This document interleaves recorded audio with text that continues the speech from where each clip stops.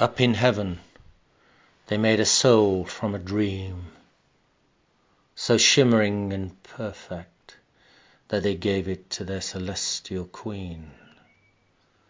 On returning to heaven, still a gleaming and pristine, they had it cleaned of trace and gave it to the one that they called Janine.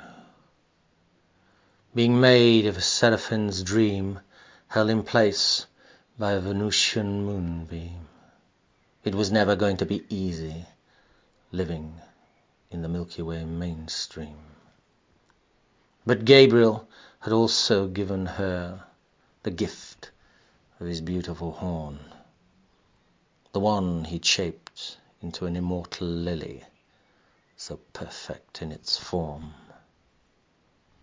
Now every time she hears that wonderful sound, she never feels the need for her winged feet to leave this earthly ground.